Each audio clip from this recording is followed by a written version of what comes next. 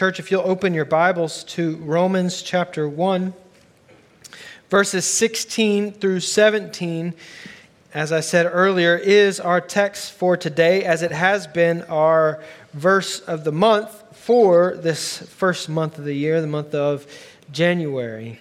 And today's text, and even just verse 17 alone, verse 17 in particular, could easily be described as the thesis statement of Romans. It was these two verses which so gripped Martin Luther and encouraged him on in his Reformation efforts. And in looking at these two verses, or even just verse 17 in particular, if we had to boil down Romans to just 1 to 2 sentences, so that everyone would know and understand what is this man Paul talking about, it would be our selected text for today. That if we just had to boil it down and say, let's just summarize all of this into just 1 or 2 sentences, it would have to be these two for today. Now, that being said, what's at stake today is a couple of things. First, understanding the gospel itself, because this is a very famous set of texts, calling us to gospel unashamedness. Well, in order to be unashamed of the gospel, we must make sure we have a thorough understanding of it, and we'll get to that soon.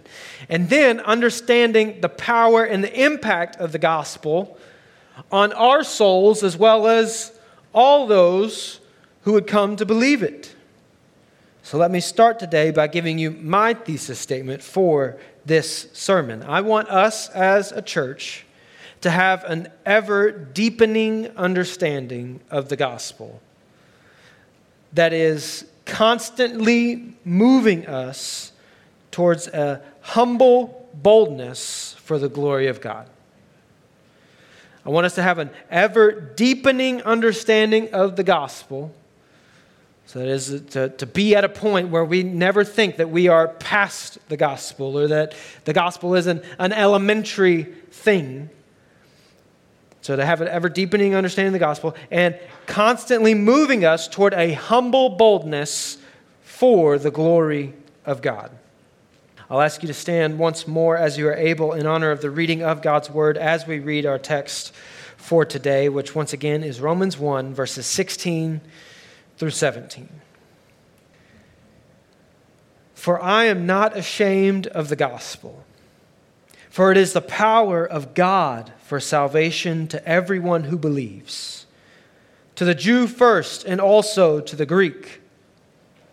For in it the righteousness of God is revealed from faith for faith, as it is written, the righteous shall live by faith.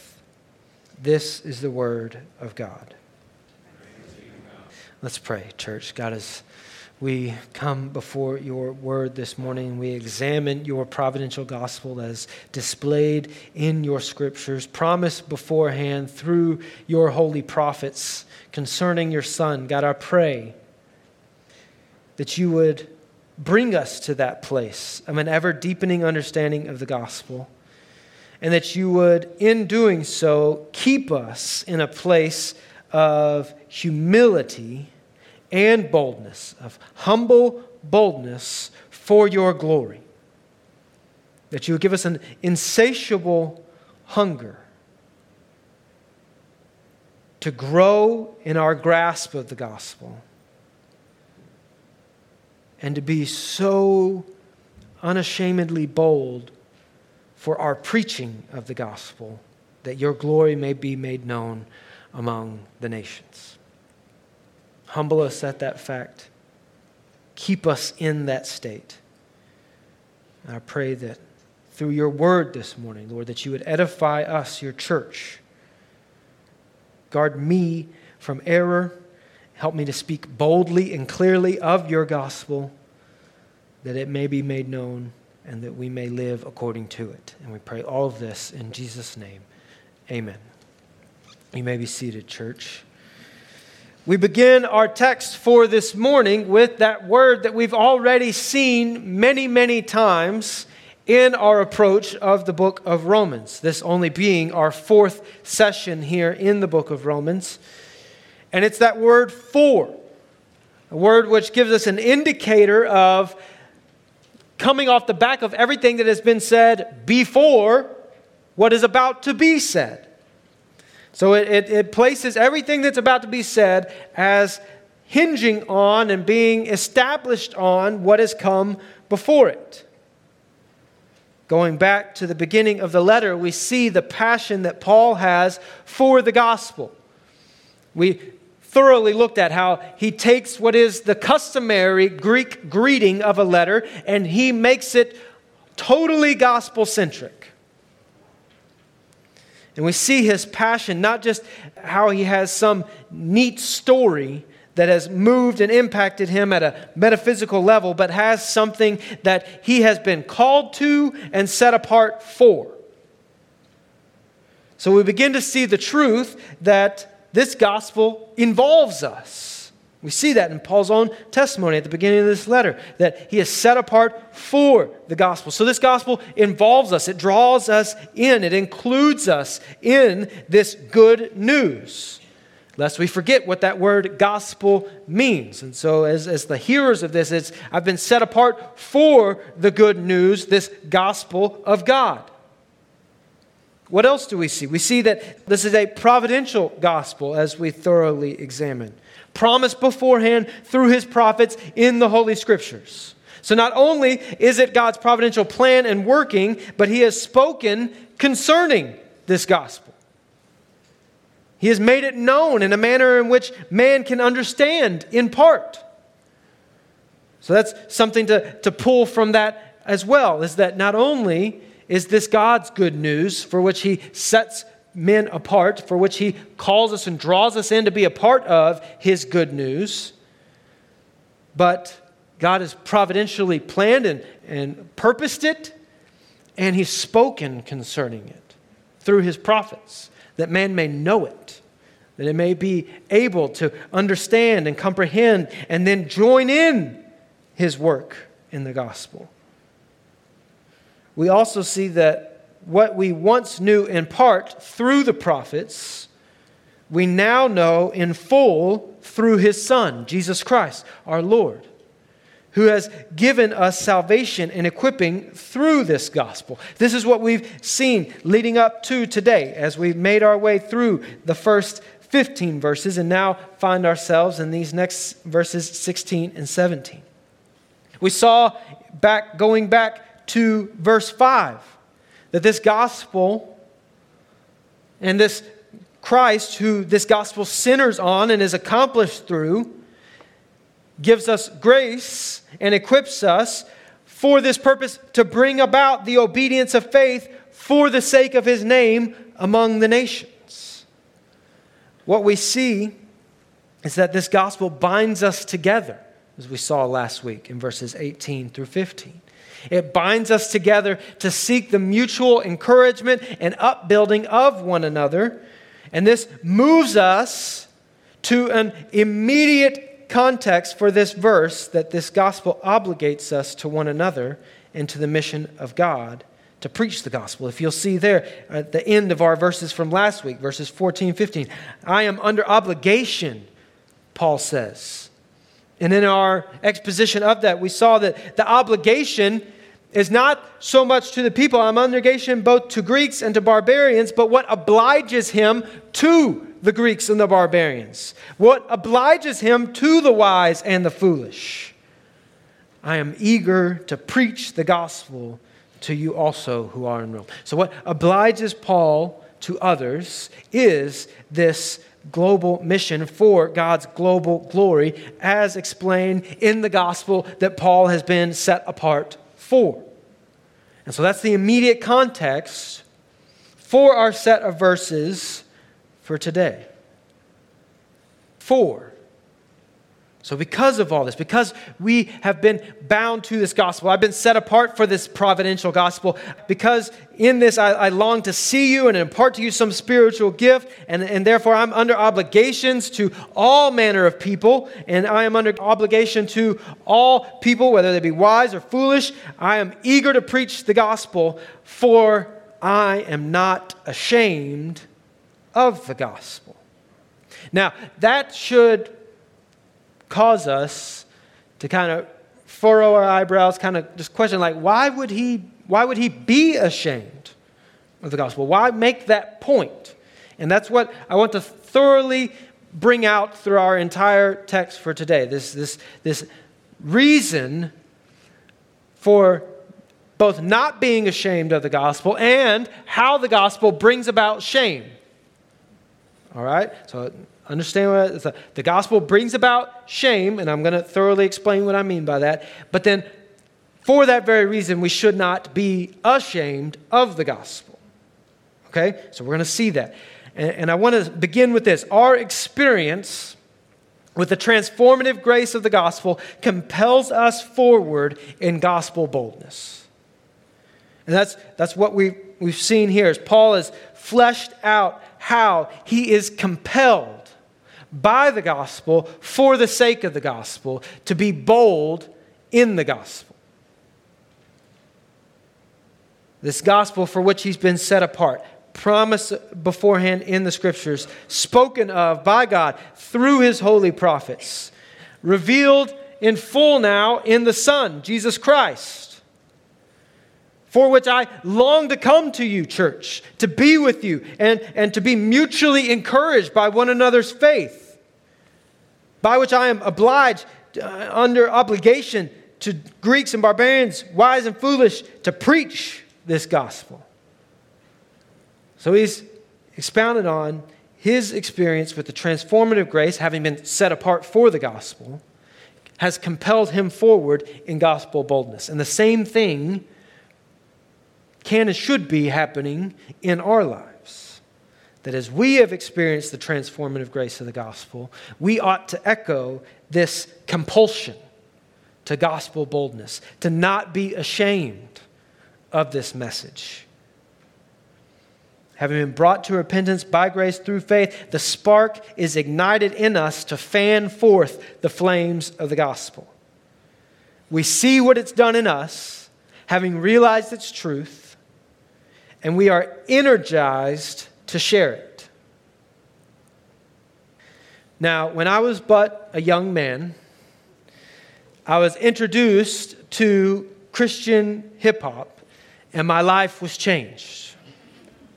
What do I mean by that? I could often, if you rode with me, originally when I was driving around my mom's car, which was a Toyota Corolla, or when I eventually had my own vehicle, which was Ford F-150, I was often bumping either Lecrae or Trip Lee or any one of these, right? And it mostly started with a Christian rapper by the name of Lecrae. So I used to go to Lifeway back when it was in the French Quarter in Tyler, and I would buy every Lecrae CD that I could. All right.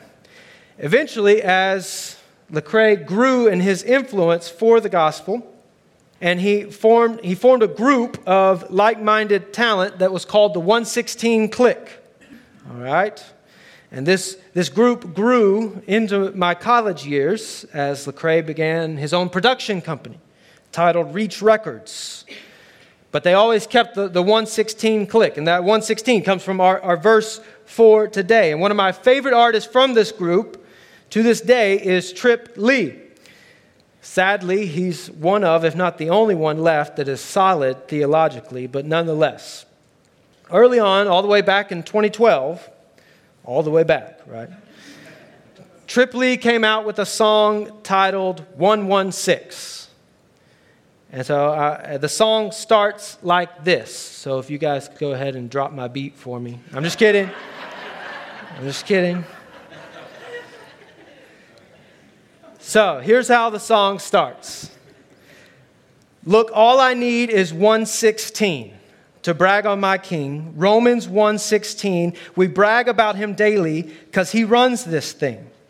All right, so I know, even if you're not into hip-hop, right? It sounds even worse when it's coming from a nerdy white preacher standing in front of you, right? Nonetheless. So he goes on to say, speaking on the priesthood of the believer, he goes on to say in the song, Cray told me to go in, referring to Lecrae. They got your boy on beast mode. I ain't got no white collar. He made me a priest, though. All right? So, as a young, aspiring preacher, these lyrics were very inspirational to me back in the day. Speaking on how the gospel radically changes what we value. He says, pray I never fall away, chasing after pocket change. Used to put my stock in riches, I had to stock exchange. This was just blowing my mind back in the day, people, all right? So let me bring all this together. Okay, so why do I bring this up? This music came to me at a time in my life when I was absolutely convinced of the Lord's calling on my life to set me apart for the gospel, but I was shy, self-conscious, having zero self-confidence, and what's worse, I have very low confidence in my grasp and ability to preach the gospel. But as I heard the boldness with which these men sang and rapped about their unashamedness of the gospel, I became more convicted that I needed to continue to grow into a faith that reflected that same boldness. And so as we read here in Romans of Paul's having been transformed by the grace of the gospel, set apart for the gospel, that this is what spurns him on, this is what moves him in desire to be with his brothers and sisters in Rome, that they may be mutually encouraged. This is what moves him forward in a desire to preach not just to those to whom he is writing, but through them to reap even more of a harvest for the gospel and preach the gospel to them and to others, whether they be Greeks or barbarians, wise, foolish. It is this established faith, which we've been talking about over the last 2 weeks. This established faith which brings about an obedience of faith, an obedience which flows from this established faith in us that we have because of the gospel. This established faith is a catalyst for gospel boldness. An established faith is a catalyst for gospel boldness. A catalyst is something that begins a flame or expands and perpetually grows the heat of a source of energy or a flame. So that's what the gospel, that's what an established faith is for us. So as we come to faith through the gospel, as the gospel transforms us by grace through faith, through the sanctifying work of the Spirit within us, this brings about in us a growing hunger for more of the gospel and for more people to know the gospel as the gospel continues to bring about in us the obedience of faith. But what happens? Why do we not see then so many Christians that are just so overflowing with this catalytic gospel and faith within us that we just can't help but boldly and unashamedly share the gospel? What happens? Why do we so often shy away from gospel boldness? How do we get to a place where we can live in the same spirit of Paul's words here? What happens is we encounter the shame of a world that does not want to hear the gospel. And this is where it is necessary and crucial for us to be unashamed of the gospel. See, the shame that is put against the gospel is the shame of the world. And I'm going to be drawing on these two dichotomies, these two comparisons as we go throughout the rest of this sermon. The shame that is put against the gospel is the shame of the world. And the reason for the shame of the world is that the gospel brings with it a righteous shame. So we encounter the shame of the world that does not want to hear the gospel, and this often causes us to recoil in our faith. And it's that urge to recoil and settle into our Christian groups and be satisfied to let just things be as they may. It's that urge that we have, that temptation rather that we have, to shy away from the gospel and just kind of like, look, okay, I don't need to really like focus on that. I just need to focus on, being with my Christian group and being and making sure I've got good attendance on Sundays and Wednesdays and, all that, unashamedness, living boldly. I'll kind of like shy away from that and hope nobody really realizes how maybe shamed I am. And it's that attitude that Paul wants to attack and pull out at its root.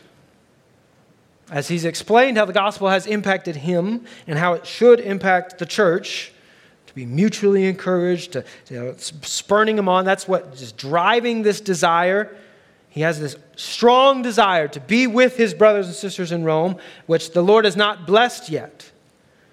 And he's praying that it will be blessed on this next attempt to come to them. And so Paul wants to pull out at its root any desire that would live in a world of darkness and be ashamed of the gospel.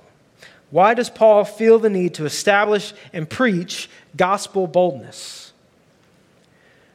And as I said a while ago, the gospel brings with it shame upon the flesh.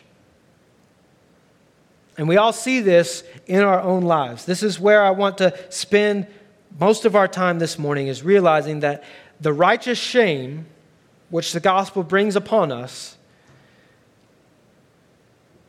is for the purpose that we may live shameless in this world. The gospel brings righteous shame upon our flesh that we may live shameless in this world. And I'm going to continue to expound on what I mean by that as we move forward.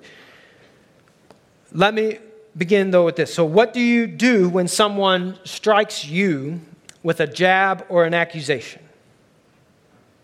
I want you to think about those situations. We all come into contact with those situations throughout the day. They may be mundane. They may be, huge fights that blow up, maybe at home, maybe at work, maybe wherever. Somebody comes at you with a jab or an accusation. No matter how true it may be, our first response in the flesh is to what? Defend, deflect, attack back. Again, like I said, no matter how true it may be. You didn't take out the trash like I told you to. Well, you don't do this whenever you're supposed to. Why aren't the dishes done? Well, I was too busy over here doing this. What were you doing? That might be striking a little too close to home for some of you. All right? Well, what about when it comes to faith? A brother or sister lovingly confronts some sin in our life. And in that situation, that's being done in accordance with the gospel. Realize that. And just simply say, hey, brother, I couldn't help, but notice I haven't been seeing you in church, and I know you've been making time for all these other things, and I would really love to see you back in the assembly of the saints. Well, who do you think you are, Mr. High and Mighty? I can have church under a tree or out in a pasture if I wanted to. I know plenty of stuff about your life. Blah, blah, blah, blah, blah, right? See, here's what I want us to see, is that shame distorts the truth of the gospel and tempts us to gospel timidity. So gospel boldness is what we're being called to and being unashamed of the gospel. But shame, specifically the shame of this world, tempts us to gospel timidity. Sinners do not want to hear the shame which the gospel brings. Sinners do not want to hear it because the gospel brings shame upon sin. The gospel preaches the hopelessness of the flesh, which means our ways, our wants, our wishes, and our wisdom become shameful in the light of the gospel. The gospel takes a big light and just shines it brightly on all the things that are shameful within us. I want you to see this from 1 Corinthians chapter 1. You can turn there or it'll be on the screen. But 1 Corinthians chapter 1, Paul's using similar address to the church in Corinth, says this: For the word of the cross is folly to those who are perishing. But to us who are being saved, it is the power of God. So notice how similar that is to our verses for today. Verse 19. For it is written, I will destroy the wisdom of the wise, and the discernment of the discerning I will thwart. Where is the one who is wise? Where is the scribe? Where is the debater of this age? Has not God made foolish the wisdom of the world? For since in the wisdom of God the world did not know God through wisdom, it pleased God through the folly of what we preach to save those who believe. For Jews demand signs, Greeks seek wisdom, but we preach Christ crucified, a stumbling block to Jews, folly to Gentiles, but to those who are called, both Jews and Greeks, Christ, the power of God and the wisdom of God. You see, the gospel takes that bright light and shines it on our flesh and shows us that in all our wisdom that we thought was so lofty and great and grand, and all the things that we pursued and desire and all the dreams that we built up for ourselves, it says that is shameful in the light of what true wisdom is, in the light of the one who truly causes all things to happen according to the counsel of his will. What possible reason could Paul, or anyone for that matter, have for being ashamed of the gospel? Well, one of the initial agents of the Holy Spirit's power in the gospel is that of conviction. So here I'm talking about that righteous conviction, that righteous shame that I mentioned earlier, which drives us to repentance of sin and faith in Christ Jesus. The gospel causes shame. A righteous shame, which we call conviction, because it reveals to us a moral law which we have transgressed. It reveals to us a wisdom that is beyond our reach on our own. Therefore, finite man is naturally compelled to shame the gospel. We are naturally compelled to say, now shame on that. That is foolish. That's a stumbling block. Finite man, sinful man is compelled to make those who believe the gospel feel shame. So here's the thing. Shame distorts the gospel in that it would lead us to think that the gospel places all that shame of sin on us. That's how shame distorts the gospel. However, the full and true gospel is that all of that shame, which the gospel initially makes us feel in conviction, all of that shame was purposefully and sovereignly taken from us and placed on Jesus. And so although the gospel makes us feel the conviction of shame, it does not make us feel the condemnation of that shame. Why? I want to answer that question. How then does our established faith in the gospel, having been renewed and transformed by its power, how does it become a catalyst for gospel boldness? I want to give us two things here. Two ways in which an established faith in the gospel catalyzes gospel boldness. An established faith catalyzes gospel boldness through a growing knowledge of the gospel, as revealed in Scripture, and a growing application of the gospel as revealed in Scripture. That's that obedience of faith that Paul talks about in verse 5. So a growing knowledge of the gospel as revealed beforehand, promised beforehand through his prophets in the Scriptures, as we grow in our knowledge of the gospel through our community with one another in his church, that we may be mutually encouraged. And also as that produces in us, it brings about in us, as he says in verse 5, the obedience of faith. We read this from Paul in Colossians 1. And so from the day we heard, we have not ceased to pray for you. Sounds similar to what we read last week in verses 8 through 15. From the day we heard, we have not ceased to pray for you, asking that you may be filled with the knowledge of his will. So that's growing in knowledge of the gospel, filled with the knowledge of his will. He's writing to a church here. In all spiritual wisdom and understanding, so as to walk in a manner worthy of the Lord. So that's the continued obedience, the application of the gospel there.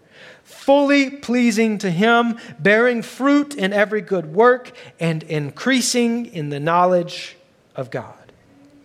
This is the gospel of God, which Paul has been set apart for, as we see here in Romans. Perhaps you saw me share this quote earlier this week on my social media from Charles Spurgeon. He says, "Nobody ever outgrows Scripture. The book widens and deepens with our years." You see, when we grasp the gospel, church, this is Blake speaking, not Spurgeon anymore. All right. When we grasp the gospel as revealed in the Scriptures, we can't help but ever be moved forward in bold obedience of faith for the sake of His name among the nations. I want us to see this thoroughly this morning. So backtrack with me to verse 2. You might be saying to yourself, this is why it's going to take us so long. But backtrack with me to verse 2. Again, set apart for the gospel of God, that's verse 1, which He promised beforehand through His prophets in the Holy Scriptures concerning His Son. Now we're going to pause right there. Well, why was it promised? For that, we have to go back to the beginning. Before we can understand why the gospel is good news, before we must know and understand that we need to be unashamed of it, no matter how much shame the world heaps on it, we must know and understand why the good news was needed. So we start with God's perfect creation. So we're going all the way back to the beginning here. So Adam and Eve in the garden, having perfect communion with God. God gives the law through the word, through His word of do not eat from the tree. Satan twists God's word, causing man and woman to doubt God's goodness and rebel against Him by eating of the tree. But in the curse and the judgment that's handed down by God in chapter 3 of Genesis, we're given a glimpse of His grace, and we're given a glimpse of the promise to come. The first way we see His grace in the judgment is that the judgment is not that they die immediately, although they will die. We read this in Genesis 3:15. I will put enmity between you and the woman, speaking to the serpent here, and between your offspring and her offspring, which immediately gives us a glimpse of what? There will be offspring. Right? And he shall bruise your head, and you shall bruise his heel. So there's our glimpse of a promise, that there will be an offspring from the woman who will bruise the head of the serpent, thereby reversing the effects of this curse. This is the promise of God, that through the very one who sinned, Adam, would come one who would bruise the head of the serpent, showing us first, that Adam is not simply the first man, but as such, he is the head of all humanity. So his one act of sinful rebellion against God impacts all humanity. Yet as we see, God graciously promises that one will come from this sinful line of this very man, a seed of Eve, who will break the curse of sin and bring redemption to humanity. Paul expounds on this just a little later in this very letter of Romans. If you'll turn a few chapters ahead to chapter 5.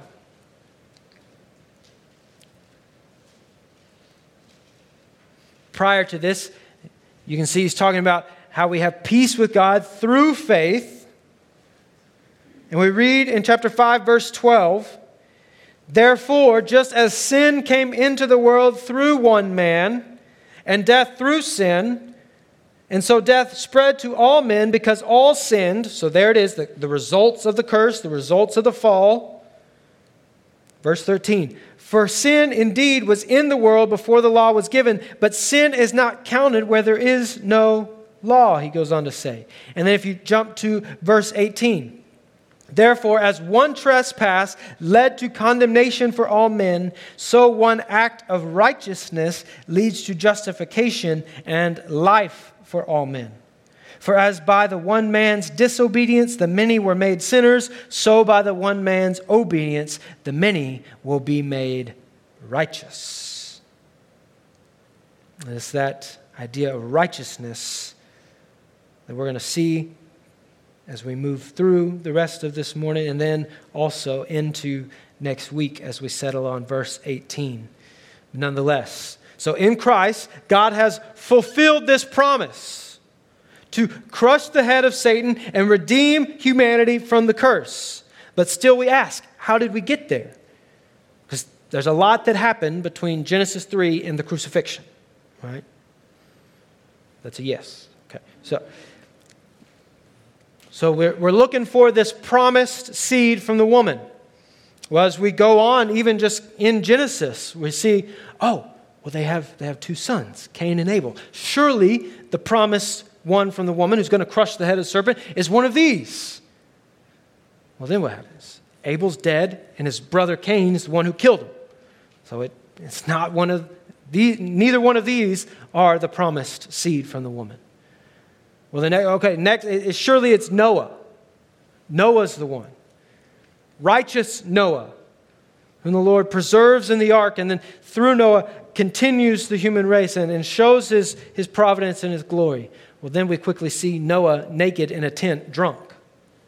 So we know it's not Noah, it's the promised one. Well, maybe it's the sons of Noah. It's one of his sons. That's why the Lord told him to get his sons and bring them on the ark. Well, then his sons failed to fulfill the mandate given at creation and given to Noah after the flood. Be fruitful and multiply. Fill the earth. What do? They gather in one place. They build for themselves a tower of pride. And the Lord then judges them in that and disperses them. Well, we first see then the next big unfolding of God's redemptive purpose through his covenant with Abraham. We go to Genesis 12. And I will make of you a great nation, and I will bless you and make your name great, so that you will be a blessing. I will bless those who bless you, and him who dishonors you I will curse, and in you all the families of the earth shall be blessed. So there we get another glimpse of how God is fulfilling this promise that one would come from the seed of the woman that would crush the head of the serpent. We go on when the covenant is confirmed with Abraham to Genesis 17. Behold, my covenant is with you, and you shall be the father of a multitude of nations. No longer shall your name be called Abram, but your name shall be Abraham, for I have made you the father of a multitude of nations. I will make you exceedingly fruitful. Same command given in the garden, same command given to Noah. And I will make you into nations, and kings shall come from you. So the Lord is, through this promise, going about the purpose of redeeming what Adam was supposed to do. We see this. The author of Hebrews speaks to this. Long ago, at many times and in many ways, God spoke to our fathers by the prophets, but in these last days he has spoken to us by his Son, whom he appointed heir of all things, through whom also he created the world. He goes on to say in chapter 2 of Hebrews, therefore we must pay much closer attention to what we have heard, lest we drift away from it. And he goes on to explain this very same thing of Adam and Abraham in verse 14 of chapter 2. Since therefore the children share in flesh and blood, he himself likewise partook in the same things. That is, sending his Son in the likeness of flesh. That's the idea that we're getting at. That through death, he might destroy the one who has the power of death. That's crushing the head of the serpent. That is the devil, he says in verse 14 of Hebrews 2. And deliver all those who through fear of death were subject to lifelong slavery. For surely it is not to angels that he helps, but he helps the offspring of Abraham. And so through Abraham, we continue. to see. That's the story of the rest of the Old Testament, is these descendants from Abraham, these ones whom continue to multiply. And we're continuing to look for, where is this one who is going to crush the head of the serpent? Where is this one who's going to reverse the curse? We get the Old Covenant. We realize it's not in that. And the rest of the Old Testament follows the offspring of Abraham in their struggle, and more often than not, out of rebellion against God's righteousness, is what we see of these children of Abraham as we follow them along in their struggle against maintaining their covenant relationship with God. But simultaneously, what is also shown time and again is that because of man's constant rebelliousness, God is the only one who can maintain his covenant, and he does so faithfully. So that even as Israel seeks to remove God as king, and they ask for a king to be like all other nations, God provides them a king in Saul, who rules just like the kings of the earth. But then he provides David, his anointed, to draw them back to himself. And through David, he reveals the next covenant unfolding promise of how he's going to bring about this promise, seed from the line of Adam, to redeem humanity. We read this in 2 Samuel 7. The Lord says to David, "When your days are fulfilled and you lie down with your fathers, I will raise up your offspring after you who shall come from your body, and I will establish his kingdom." So kings would come from Abraham. Well, is the king that is really going to come from Abraham, is that David? Nope. Is it Solomon? Nope. So I'll establish his kingdom. Verse 13 of 2 Samuel 7. "He shall build a house for my name, and I will establish the throne of his kingdom forever. I will be to him a father, and he shall be to me a son." He goes on to say, "When he commits iniquity, I will discipline him with the rod of men and the stripes of the sons of men." And so we go on to see Solomon as the throne is removed for him.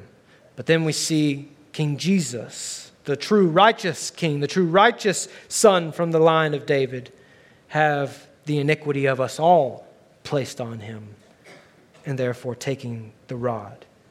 From David would come a promised kingly son who will establish a never-ending kingdom and throne, giving us resounding echoes of God's promise that a seed would come from the woman who would redeem humanity from the curse.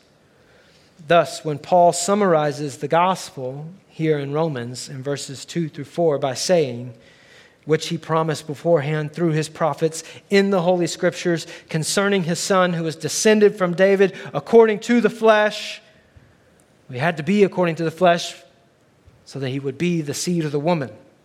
"And was declared to be the Son of God in power according to the Spirit of holiness by his resurrection from the dead, Jesus Christ our Lord."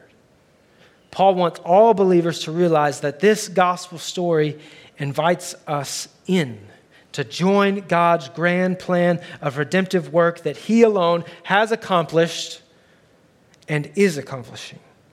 For it is the power of God for salvation, we read here.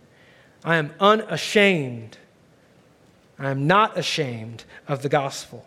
For it is the power of God to salvation to everyone who believes."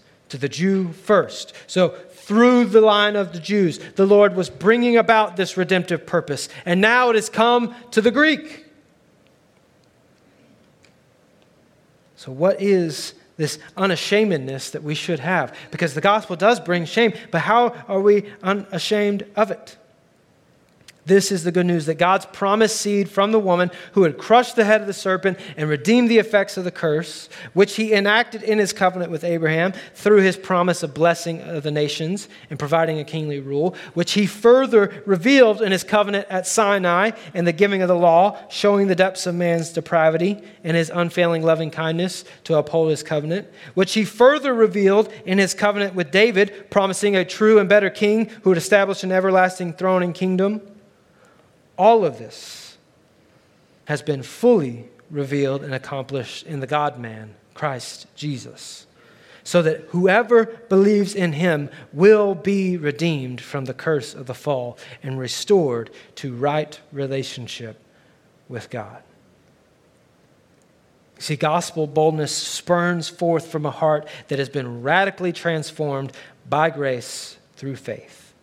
So to be truly unashamed of the gospel, we must see the power of God through his providential working in salvation history as revealed in his scriptures. We go on to read this in 2 Corinthians 1. For all the promises of God find their yes in him. That's what we see here. That's what it means that this was promised beforehand through the prophets. Promise to Abraham, promise to the woman, promise to David. And all the promises of God find their yes in Christ. That is why it is through him that we utter our amen to God for his glory. And it is God who establishes us with you in Christ and has anointed us, and who has also put his seal on us and given us his Spirit in our hearts as a guarantee. This is what we are called to not be ashamed of. Why? Verse 17. For in it the righteousness of God is revealed from faith for faith. Or the idea is they're beginning and ending with faith. That's the idea there of from faith for faith, right? As it is written, the righteous shall live by faith. As I said, if you want to narrow down a single verse as to the summation of the thesis of the book of Romans, it could easily be verse 17. That the righteousness of God is revealed, beginning with faith and ending with faith. From faith for faith. As it is written, the righteous shall live by faith. And this is where we see the shame of the gospel. For in it the righteousness of God is revealed. When the light of God's righteousness shines on us in the gospel, all of our feeble attempts at justification are instantly shriveled up. And this is why man cannot stand before God or the gospel or without the gospel. Because it leaves us with no excuse. It leaves us with no defense. It reveals for us that we are broken, evil sinners. The righteousness of God reveals just how unrighteous we really are. In the garden, man dwells in perfect communion with God. After the fall, out of the garden with you. Separation. Separate from his presence. Why? Because the righteousness of God will not have unrighteousness in his presence. Israel comes to Mount Sinai.